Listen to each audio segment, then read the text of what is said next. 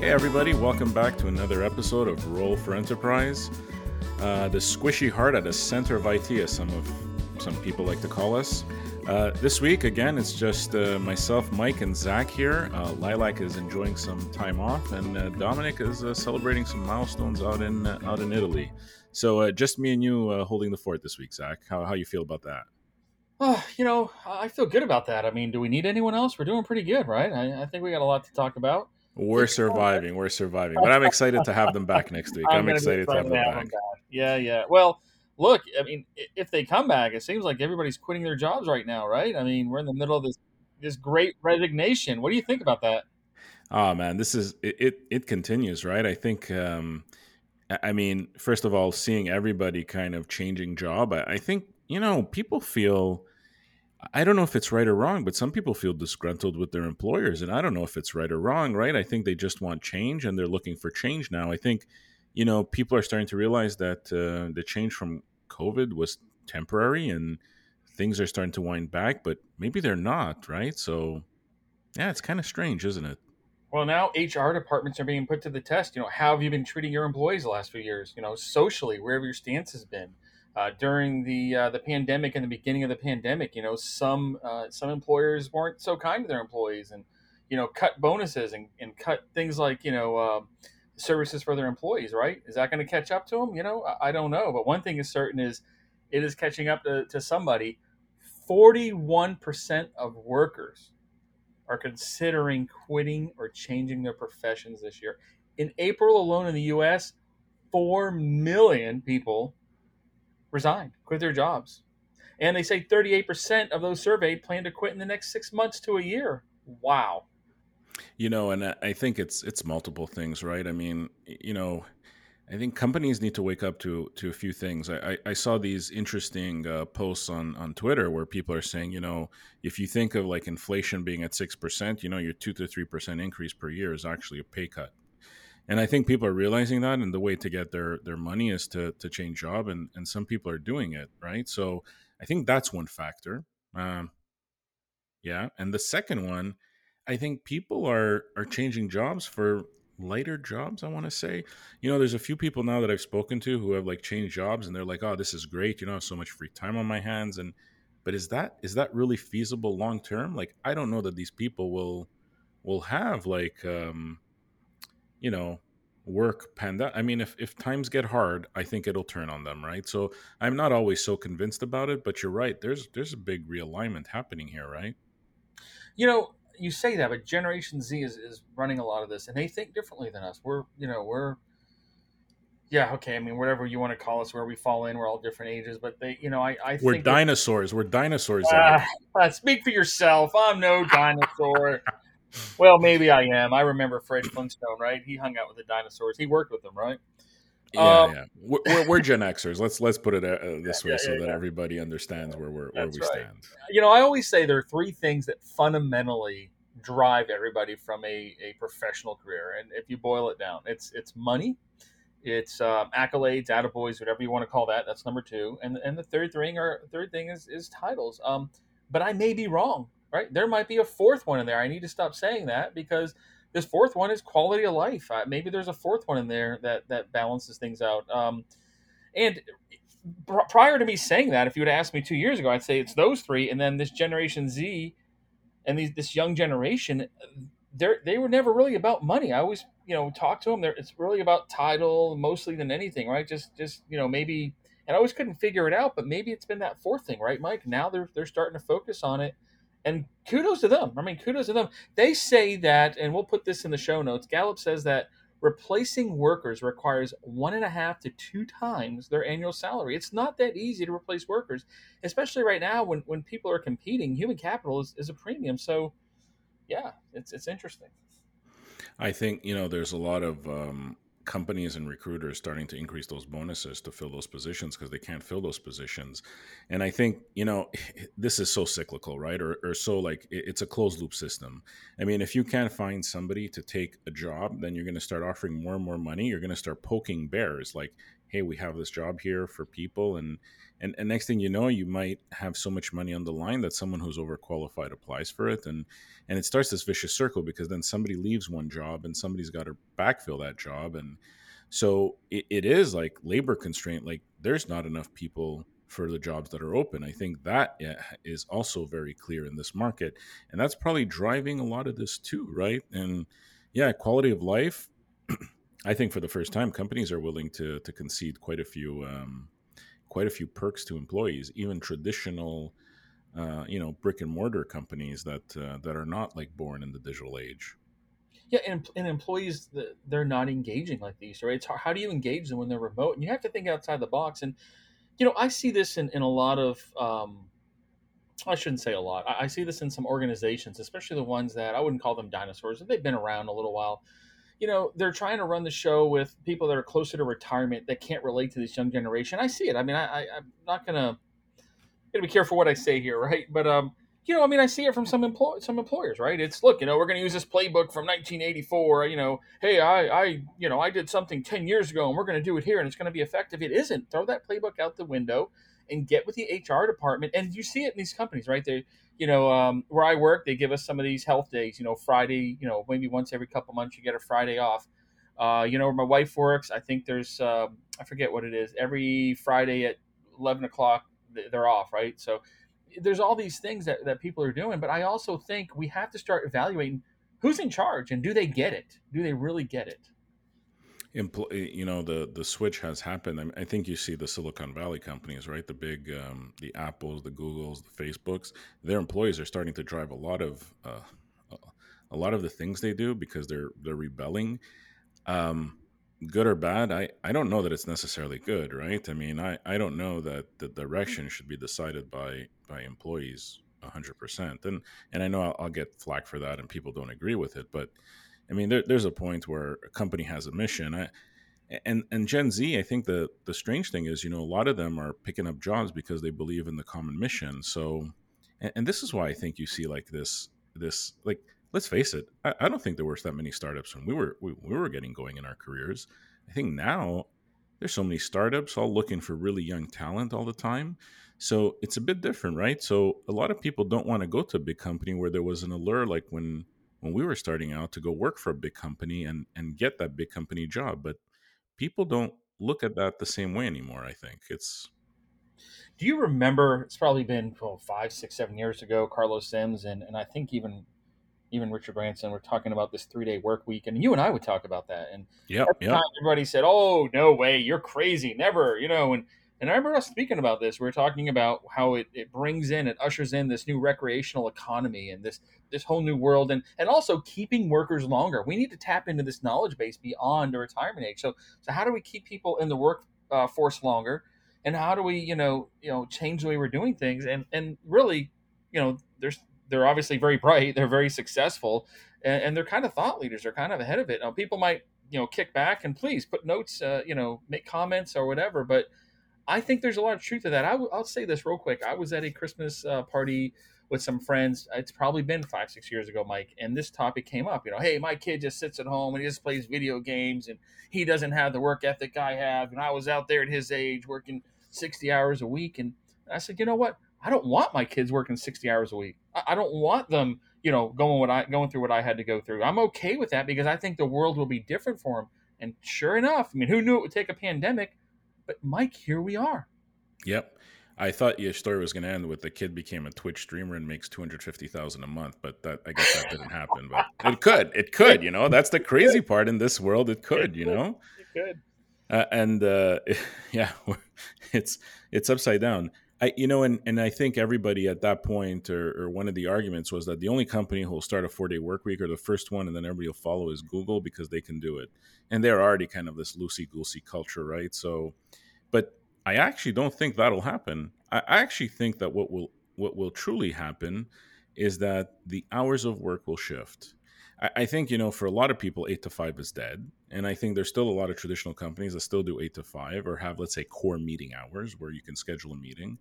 But I think work stays on all the time. And because of that, I think there's going to start to be a lot of flexibility in people's work, and people won't feel guilty about running an errand halfway through the day, or later on. So, yeah, it's different, right? I think the work life balance, the way we work is changing completely, and it has to, right? It has to.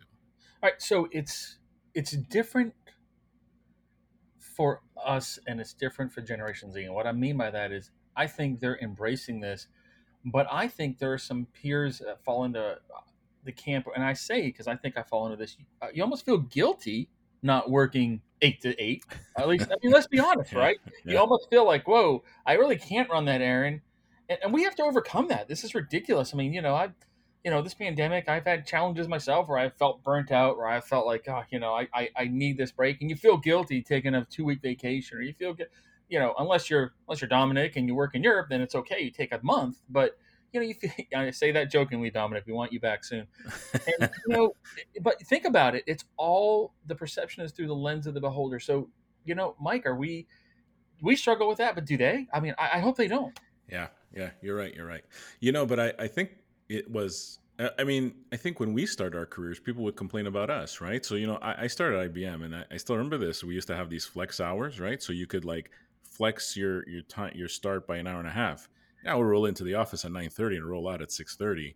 And I'm telling you, like, that end of the day was so productive because most of the people I worked with would come in early and maybe leave a little early, but it was so productive. But there was so much disdain on people like, oh, here's this young kid, he rolls in here at 9:30, what does he have? He's probably going out partying every night.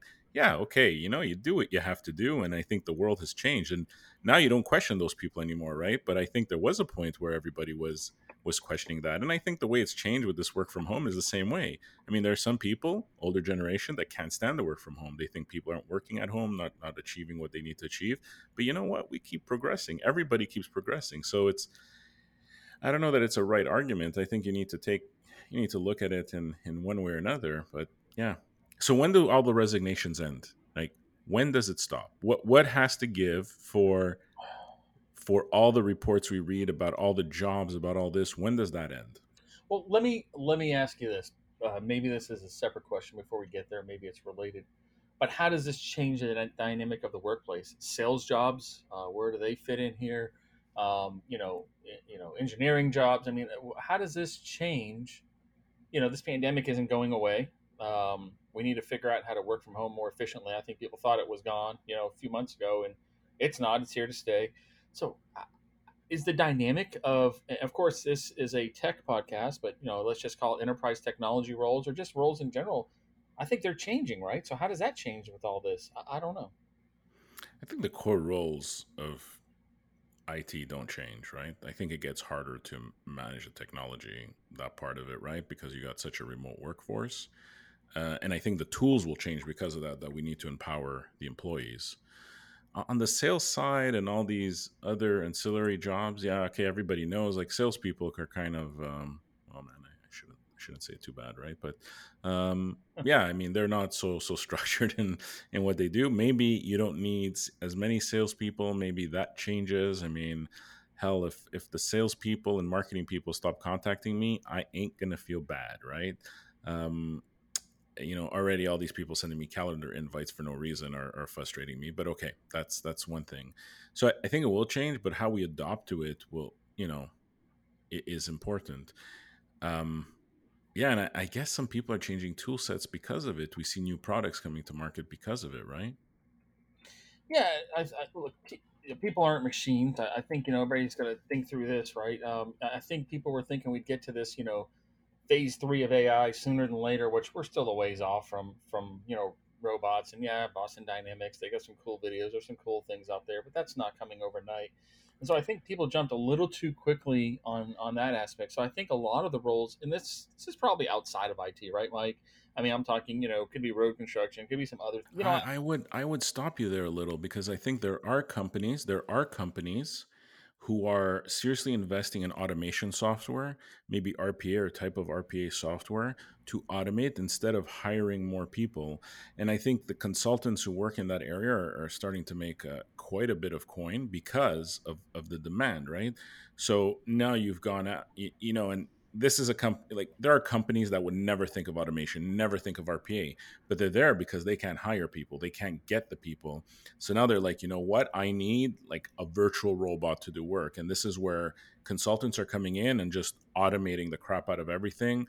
We're building certain RPA functions to do what people would do, and then one person sitting there looking at, you know, the challenges of all these kind of robots who are doing this virtual work online can stop and take the anomalies, or the things that really a true human needs to look at. So you get, you know, 10 times the work out of one employee because there's you know, process automation behind it supporting their job. That I see a lot of. And I think, you know, we're going to be surprised with the amount spent in this area within the next 1 to 2 years because they can't find people, and people have moved on. They don't even want to do the work. I think that's the truth of it. Well, yeah, they definitely don't want to do the work. I don't know. I don't agree with you on that somewhat. I do to a degree. I mean, you're talking a lot about AI and doing things, right? I go into I don't know, a fast food place and I want to order, I want to, those type of roles. But, like I said, some of the roles that require, manual labor that people don't want to do, right? It could be some construction roles. I Hmm. mean, that's Hmm. hard on the body. I mean, after, 20 years, your body's aged to 60 years, right? Or whatever else it might be, right? It's, But I think it's happening in like the sales support functions, the marketing support functions, the like a lot of the support functions that are very kind of process driven, finance. It's happening a lot. I think the place where the challenge is the creative roles. We don't have everybody's not a creative person. That's, you know, that's clear. I don't think we'll be able to do the same to the creative people, which is why I think there's a premium being placed on some of these creative roles lately. Yeah, I agree with you, right? I mean, the creative roles has always been something that's going to be tough to replace, right? And then empathy, right? Where you need empathy. Are you a nurse? Are you in the medical profession, right? Where you have to give that unfortunate news, perhaps to a family member, things like that. I definitely agree there, but I think we're still far away from some of these things. And I guess my point is that everybody thought we would jump in soon and my job would be replaced by these robots and all this other stuff, and we're just not there yet. I mean, and Elon Musk is talking a good game about robots in his factory, in his plant and all that. But it brings up a whole other discussion at that point, right? Let's go back to the 3-day work week. Let's go back to recreational economy. It brings up a whole Yeah. other realm of things we need to talk about and explore. But one thing is certain: the dynamics of the workplace are changing. And for all the VPs and SVPs and executives, throw out your playbook from 10, 15 years ago from your MBA programs or whatever. And I see some that are out there talking about stuff they wrote, 10 years ago on sales. Oh, this is what I wrote. Throw it all out the window. It's useless, right? And get with the game and make sure you hire your team in HR and your people facing team in your organization and yourself, and start to think differently, or your organization's going to be in trouble. Because it used to be, I think, 10, 15 years ago, right? Yeah, you could do that stuff. You had these playbooks on how to grow your business and succeed and get market share. Well, that has changed drastically. So I think, and quickly. That's the thing, Mike. I think we pivoted so quickly that people are That caught people don't. Yeah. flat-footed. Yeah. Yeah, yeah. But anyway, And I think now you see these crazy things popping up, right? Like, so one thing's clear, like if you can't find people, you start to expand your radius of search, and eventually jobs become like global jobs. I don't know if you've noticed this, but a lot of global companies are advertising jobs on LinkedIn that are like anywhere. In other words, international. I don't even care that you're in the same time zone. I'll hire the best person no matter where in the world. And then you have like, I don't know if you saw this Facebook announcement this week about this, like, you know, their Oculus kind of metaverse where we could get around the table and all meet face to face. I mean, honestly, this seems like really kind of messed up to me, like dystopian almost.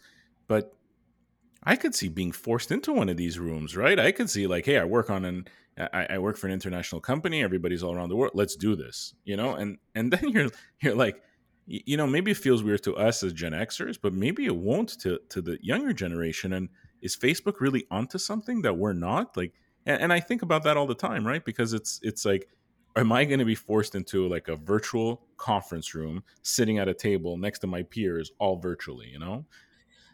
you know, I don't know, but are they onto something, or are they approaching this all wrong? I mean, they're sitting on a lot of cash, and they're not spending it on M&A. We're not big M&A, right? So I think of Zoom and their Five9 acquisition and what they're doing to support this, work from home, and whereas Facebook is probably taking this into more of a, metaverse and avatar. I mean, what are your thoughts on that? I mean, how is Zoom? I think Zoom might be adapting to this well. What are your thoughts on that?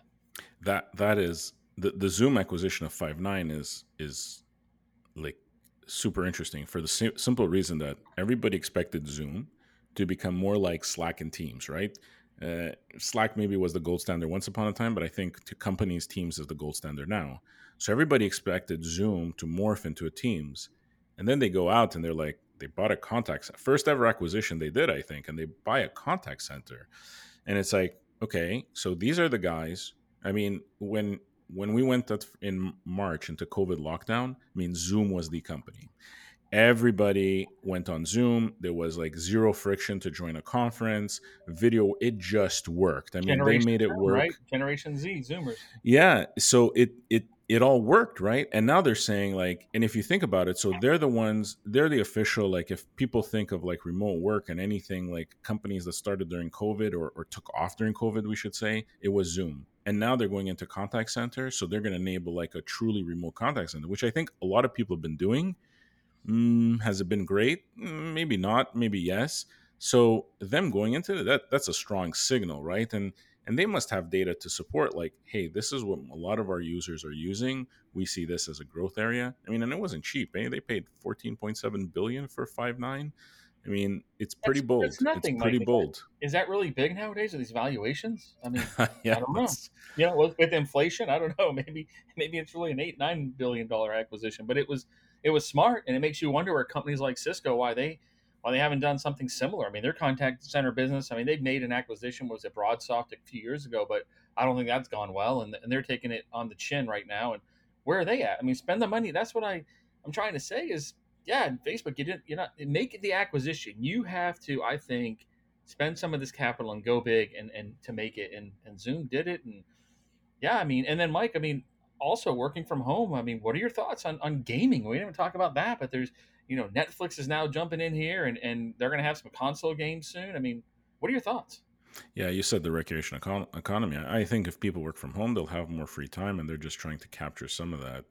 I don't think gaming has maybe gaming had a bit of a negative connotation years ago. I don't think it's that negative these days anymore, right? And I mean, look at the products we make employees use. I mean, we're kind of gamifying everything in some respects. So, yeah, I think these companies moving into gaming is just another stream for them. And I mean, let's face it, I mean, you've also seen Netflix has released some of these shows and movies where it's like choose your own adventure type deal as you go through the screens. So, is the whole way we absorb and take content going to change and gaming be part of it and more immersive? And yeah, I think it's just a step in the right direction. They got to be there. But yeah, people will use it. I mean, hell, I'll try it. Yeah, it's definitely interesting. It's Netflix. It's everybody that's getting into this world. And I think soon we'll see Hulu and Disney and everyone else starting to get into this world. So again, Microsoft doesn't seem so crazy for starting a I was gonna console. just say that you took the words out of my mouth. Again, who's the winner here? Who wins here? Right there, you go. Microsoft yet again.